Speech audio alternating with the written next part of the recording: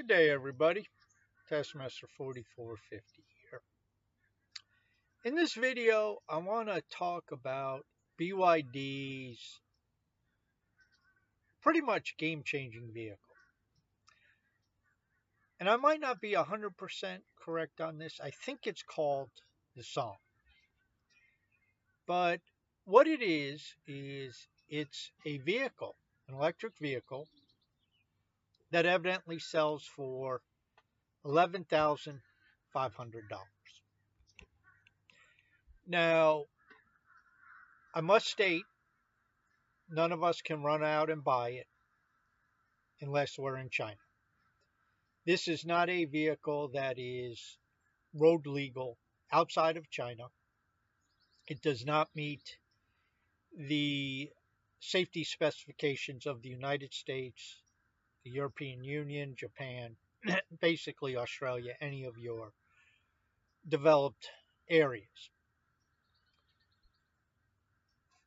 And for that reason, we can't say that we've exactly reached the level of 11,500 in the EV world on a relative scale, because obviously if the vehicle was going to include the required safety features, presumably the price would go up.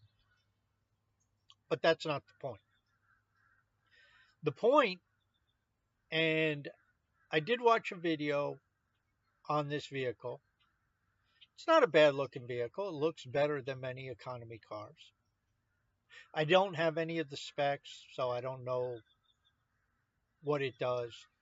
It was imported by somebody who into the United States who probably is going to rip it apart, do some testing on it, that type of thing.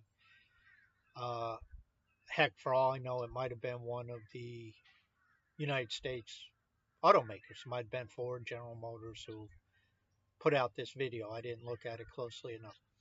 But the point being, this is putting much of the automotive world on notice. Because when we look at affordability, getting vehicles under 20,000, even under 15,000 is crucial. And quite frankly, in many parts of the world, you have to get them under 10,000. Now, that, according to Tony Seba, is going to be possible within the next 5 or 6 years.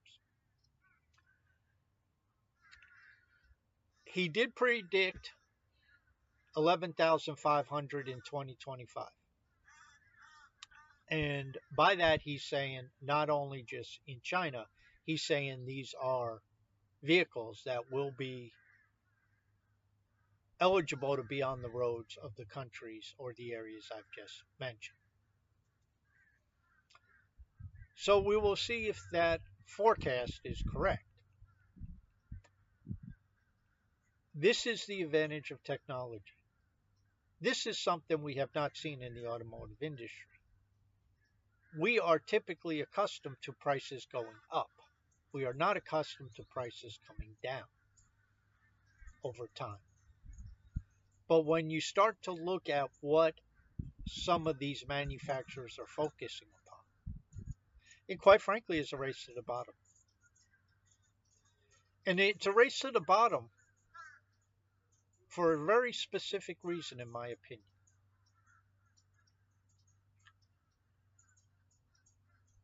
If we are taking the computer on wheels mindset, which I believe is valid, then we are dealing with the ability to monetize these vehicles after the sale. Now, obviously, vehicles always did that in terms of maintenance and things of that nature. But this is on a bigger scale.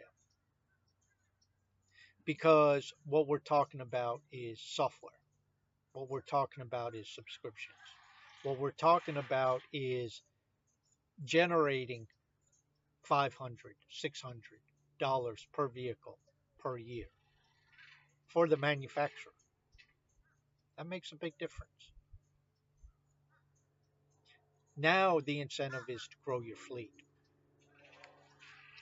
And as Elon said, profitability is almost secondary on the vehicle itself.